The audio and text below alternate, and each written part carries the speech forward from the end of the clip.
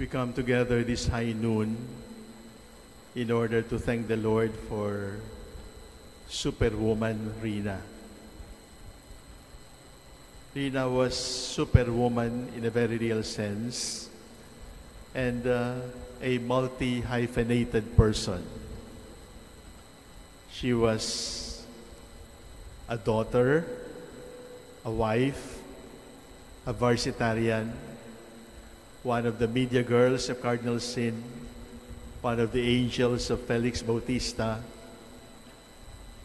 writer, journalist, feminist, activista, all of that put together, all of that is Superwoman Rina David.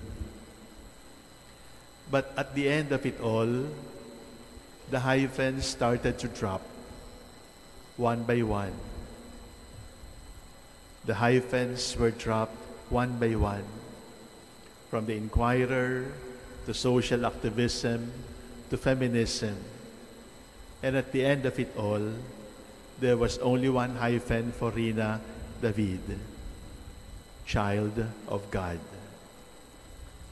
And that is what we celebrate this afternoon. Rina, Super Child of God, which she received on the day she was baptized, which she sustained by her life of prayer as a wife, as a mother, as a lola, as a friend, which is sustained by her faithfulness to the Church and the teachings of the Church. So, Rina, the child of God, has returned to the Father's house, and rightly so, because she does not belong to us. She belongs to God.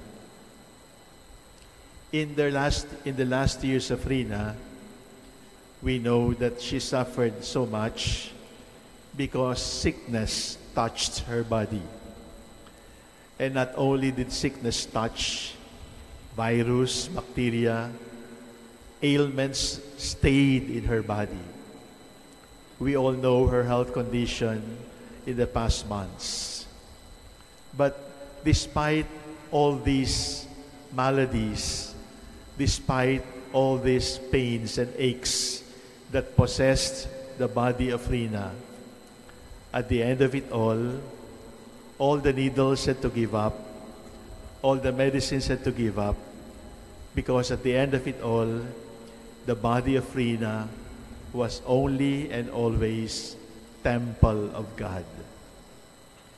If we honor the house of Rizal or Aguinaldo because national heroes live there, we honor the house of Rina because God dwelt in this body. She was truly God's temple. And not only was she a child of God, she allowed the Lord to dwell in her soul. She allowed the Lord to live in her heart. And for this, we are grateful.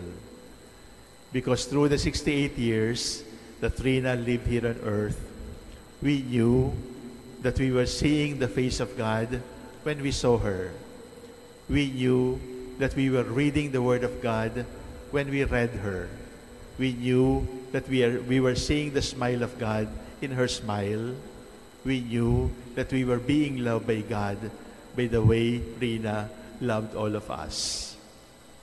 And at the end of it all, Rina is not just Jimenez David. And let me explain why. In the life of another feminist in the Church, Santa Teresa de Avila, when she was being persecuted by some bishops and cardinals for her reform movement in the Church, in depression, in frustration, in disappointment, in cynicism and almost skepticism and discouragement, Teresa was about to give up. One morning, when she came down from the convent, she saw a little boy, around 12 years old, playing inside the cloister. She was surprised because it was a sister's convent and they had no children. So, with fondness, Sister Teresa said to the boy, "Good morning. My name is Teresa de Jesus. What is your name? And the boy said, Good morning. I am Jesus de Teresa. The Lord Jesus appeared to Sister Teresa in order to assure her, You have chosen to belong to me. Now I want to assure you, I belong to you.